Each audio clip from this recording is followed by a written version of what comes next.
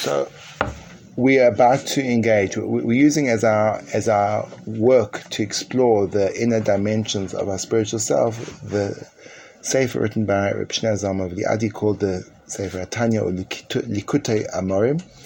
And we got to the point where exploring, we've already put across, which I thought was an incredibly powerful way of helping us to delineate the parameters of our own spiritual dimensions. He put aside the part of us which doesn't have a spiritual aspiration, which he calls the animal soul, the nefesh habahamis. And I suppose by defining the ways of being and engaging the world through our animal self, when we can access the part of us that's not doing any of that stuff, we may very probably find ourselves enveloped by the godly soul, which is really where we want to get to. But now the Baal Tanya is explaining what the Nefesh HaShenis B'Yisrael is all about, and he says something which, if we had internalized it, it would probably be a shocking revelation. But I suppose because the words themselves are so far away from my experience, or we haven't yet found the point of accessibility to our experience, so it appears as if when we say something which is an earth-shattering, erupting chidush, it resonates with us as if we just said that we're having crumpets for tea, which, truth be told, would be quite an exciting thing to have. But crumpet? Yeah, crumpets for tea. It means that you have the crumpets with the tea. What crumpet? There you go. Yeah. It's like a puffed up pancake. Yeah. What do you call See, this is exactly what I was talking about cultural dilution. Absolutely. What's what they call English muffins? We don't have the Queen's English. Sorry. I mean, what tea is. Apology accepted. Yeah. Tea we know. We're It's about Sephardic. what culture is. You know what tea is? Sephardi's love tea. Yeah, that's true. I told you I was an American. Here we go. So just to get focused, and I didn't mean to bring up the whole crumpets thing, I apologize. So, as I mentioned, we're talking about like the greatest spiritual truth, and we do get more excited about crumpets. I think I got the point across well. I literally said, and this is what the godly soul is. And okay, but what about the crumpets? I think we have in the background over there, we have Yosef and Joel are still exploring the crumpet theory. Okay, very nice. Here we go. So we're back to the soul. We're far away from crumpets, and let's see which one makes more of an impact. The way the Baal Tanya introduces the godly soul is by saying that the Nefesh HaShenis B'Yisrael, the second part of the soul in the Jews, it's a piece of Hashem from above, really. That's really what it is. Now, imagine if we have that, even a remote capacity to integrate that awareness into ourselves, how we would feel about ourselves in our day-to-day life. That would be such an ennobling thought, so powerful and so engaging that I'm actually, the essential core of my being is this inviolable, incorruptible spiritual essence, which is profound, and it's a piece of God himself, which means it bespeaks any kind of goodness and power and compassion, and the greatest of all greats. I'm contained within myself, and I'm walking around with that. And then you fail a test, how do you think you'd feel? No different, because it would just so disappear into insignificance. Anything that could ever happen to me, I would be filled with this ongoing sense of incredible purpose and unbelievable, unshakable worth.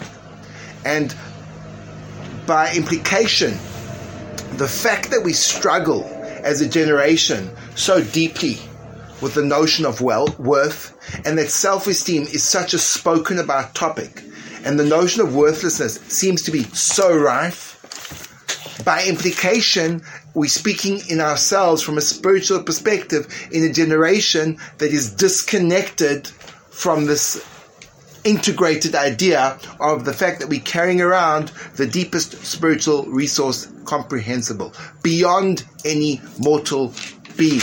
We are infinite, we are eternal, we are compassion beyond compassionate, we are kind beyond kind, we are powerful beyond powerful, we are balanced beyond balanced, we have the power to be contained inside of ourselves.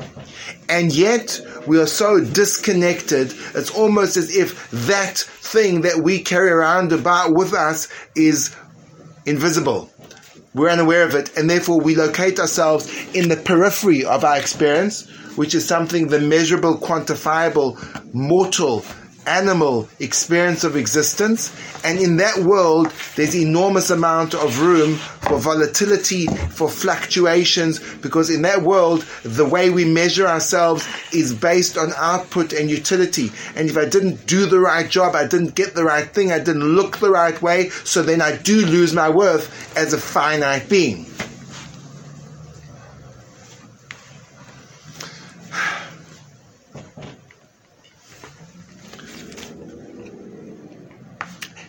The next step he took was the relationship between the creation of the soul in a very unique fashion.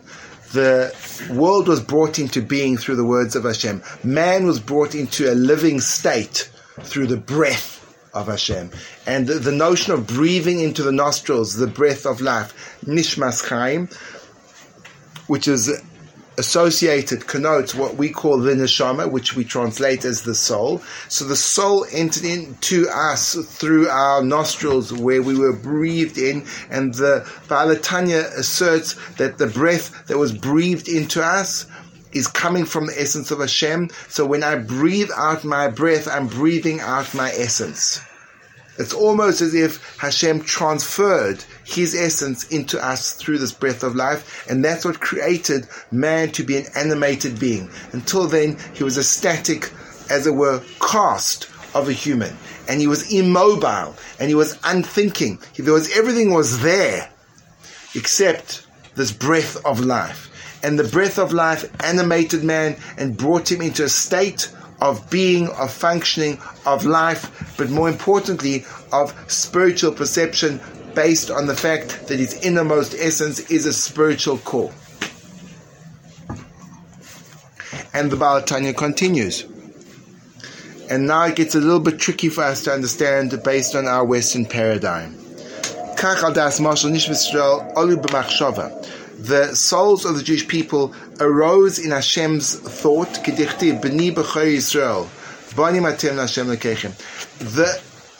The neshamas of Israel were in Hashem's thought. And why do we know, and how do we know that the neshamas of Hashem were in Hashem's thought? Obviously, it's very difficult to start speaking about a being that we can grasp nothing of it. So we're only ever speaking in borrowed terms. It's called anthropomorphisms, that we're using descriptions that we can relate in terms of ourselves, but obviously they're inapplicable to God, but we have to find some language of expression. So we speak about God's thoughts. And we say, the Jews were in God's thoughts. And how do we know the Jews are in God's thoughts? They're in His highest part of Him. The highest part, not in the deeds, but in the thoughts, which is the part that's closest to our essence. How do we know that? Because the Jewish people are called the children of Hashem. So how is that a proof? Well, it depends where the origin of a child is from. The way we perceive the origin of a child is through the act of reproduction. But the Baal Tanya is a very different paradigm. And he says that the reproductive capacity doesn't originate in the actual act of reproduction, but way, way, way, way before that. And therefore he says that he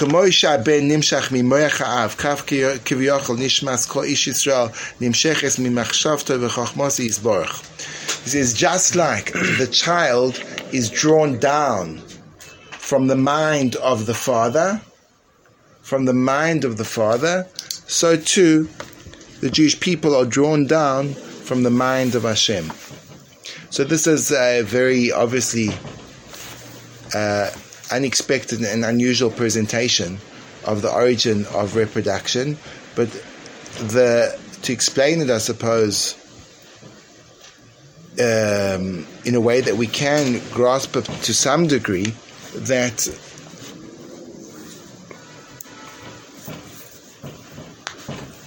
intention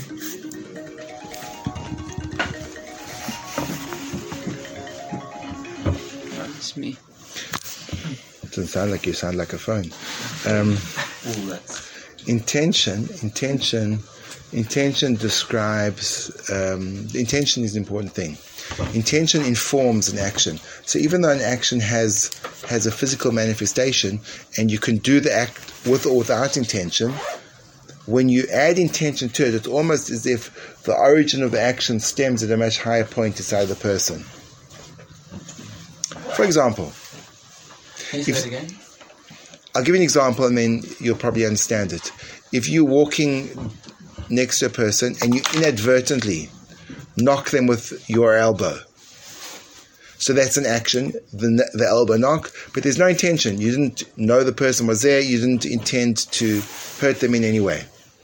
That's a very different experience to exactly the same scenario, but this time you intended to knock them with the elbow. Assuming that the force of the blow was identical and the physical action was an absolute duplicate, but the intention completely changes the nature of the act from an inadvertent collision to a deliberate blow.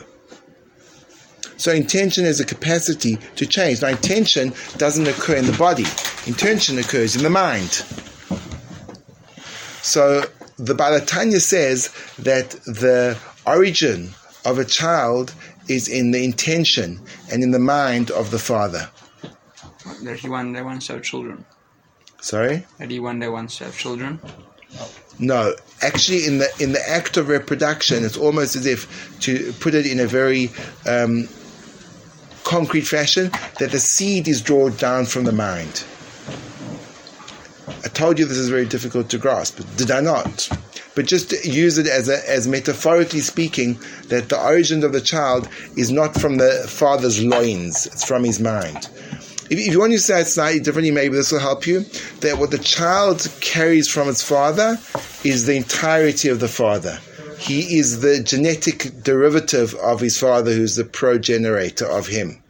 The father is a prototype and the child is a derivative. So everything that the father is, he gives over to the child. Father and mother. In other words, Derivatives of Hashem. so if we are a child of Hashem, it means our DNA is Hashem's DNA, kiviyachol, as it were.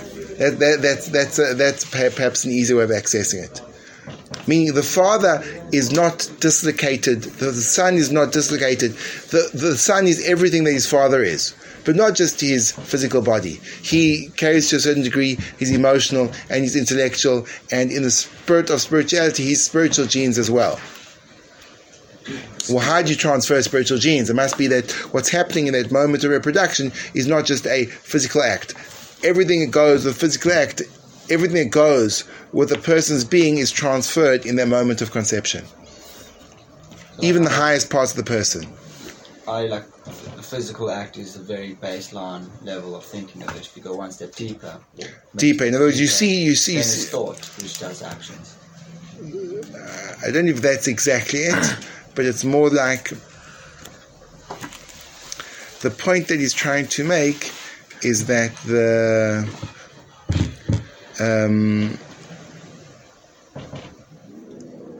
the child is not purely a physical product of the father, but carries the essence of the father with him.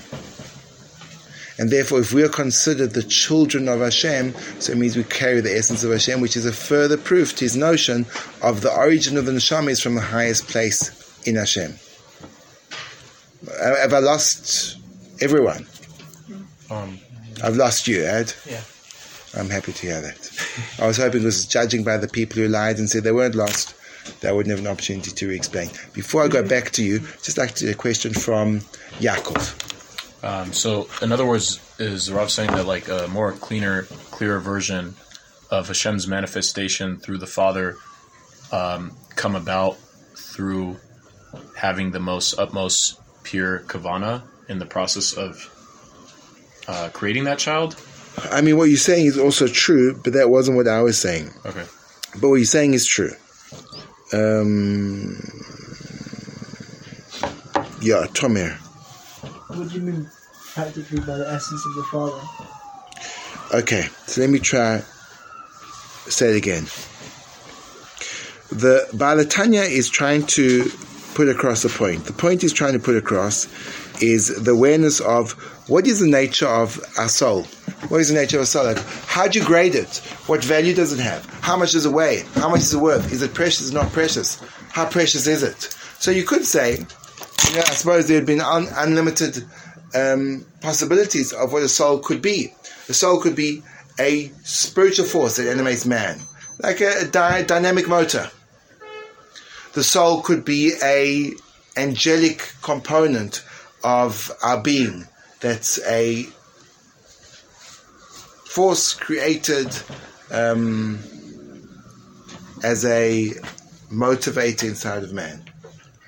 He dismisses any kind of description of lower grade, relegated definitions of soul, and says, no, the soul has the ultimate incomprehensible worth. The ultimate incomprehensible worth is that it is a part of Hashem himself. Meaning, in the spiritual hierarchy of things, the highest you ever going to get is Hashem. There's a spiritual hierarchy, let's say. So let's say you've got Hashem, but then there's descending order of spiritual beings. Call them Malachim, call them plants, planets, whatever it is. So now what point, where's the source, where's the origin of the soul from? So we may say, well, the origin of the soul is from one of those lower realms. The Baal Tanya is pointing out that the origin of the soul is from the highest realm, which is incomprehensible to us. It's the Chelek El Kamal Mimamash.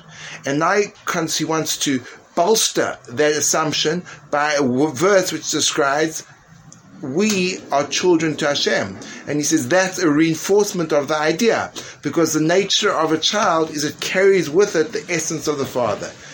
And the way I translated that into modern terminology is the child has the DNA of the father. It means every cell contains everything that the father had. Right. Okay? Yeah. Better? Yeah. Good. Moving on. Pirish. Just like the ben is drawn down from the mind of the father, so it is every neshama drawn down from Hashem's wisdom. And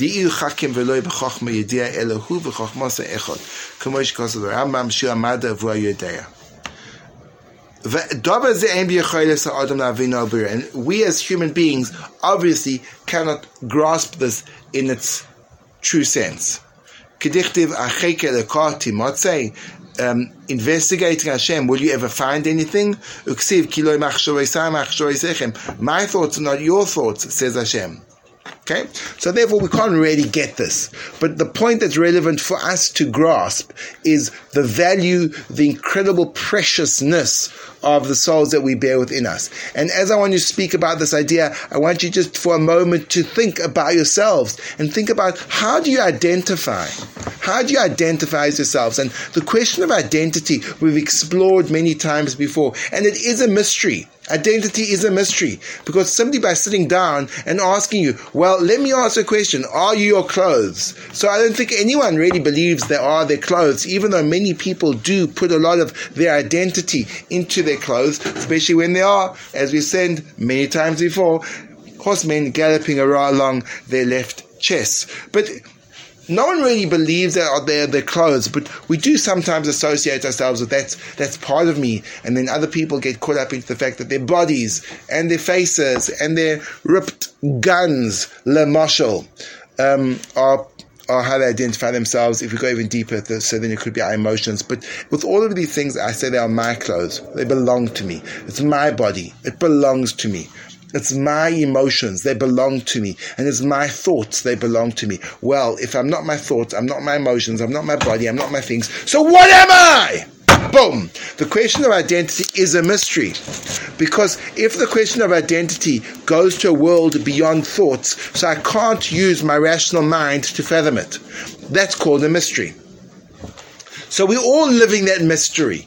We're all living with an I that we can't really put into words. We can't concretize. It just lurks in the backer dimensions of self, not really knowing how to get there and how to access it. But we're totally cogent of the fact that I can see my thoughts. Who is seeing the thoughts? If you close your eyes and you think about what you're thinking, who is thinking about you? Who is that? Where's that? What's going on? Who is this thing behind us all?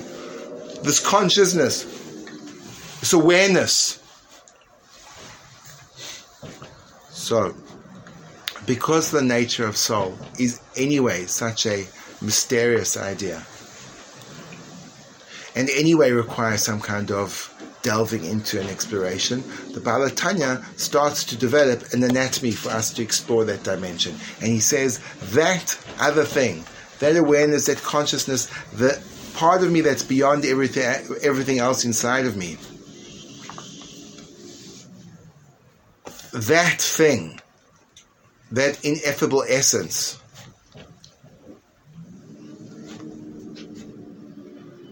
is a Chelek Elokah Mimal.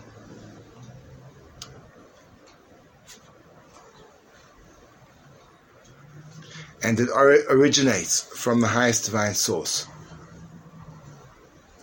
However, because it enters into the vitality of our experience of life through a series of filters, when it becomes manifest as the physical experience of drinking a beer with the boys, we may not be able to access that loftiness in that moment, because another function of the soul is to be encased in a series of cases, a little bit like a babushka doll. Nice. I don't know if you guys know what a babushka doll is. It's a Russian wooden doll which has a doll inside of a doll inside of a doll inside of a doll inside of a doll. So it's almost as if there's different encasings to the spiritual part of ourselves. And even though the core essence is beyond comprehension, but the way it gets filtered down are through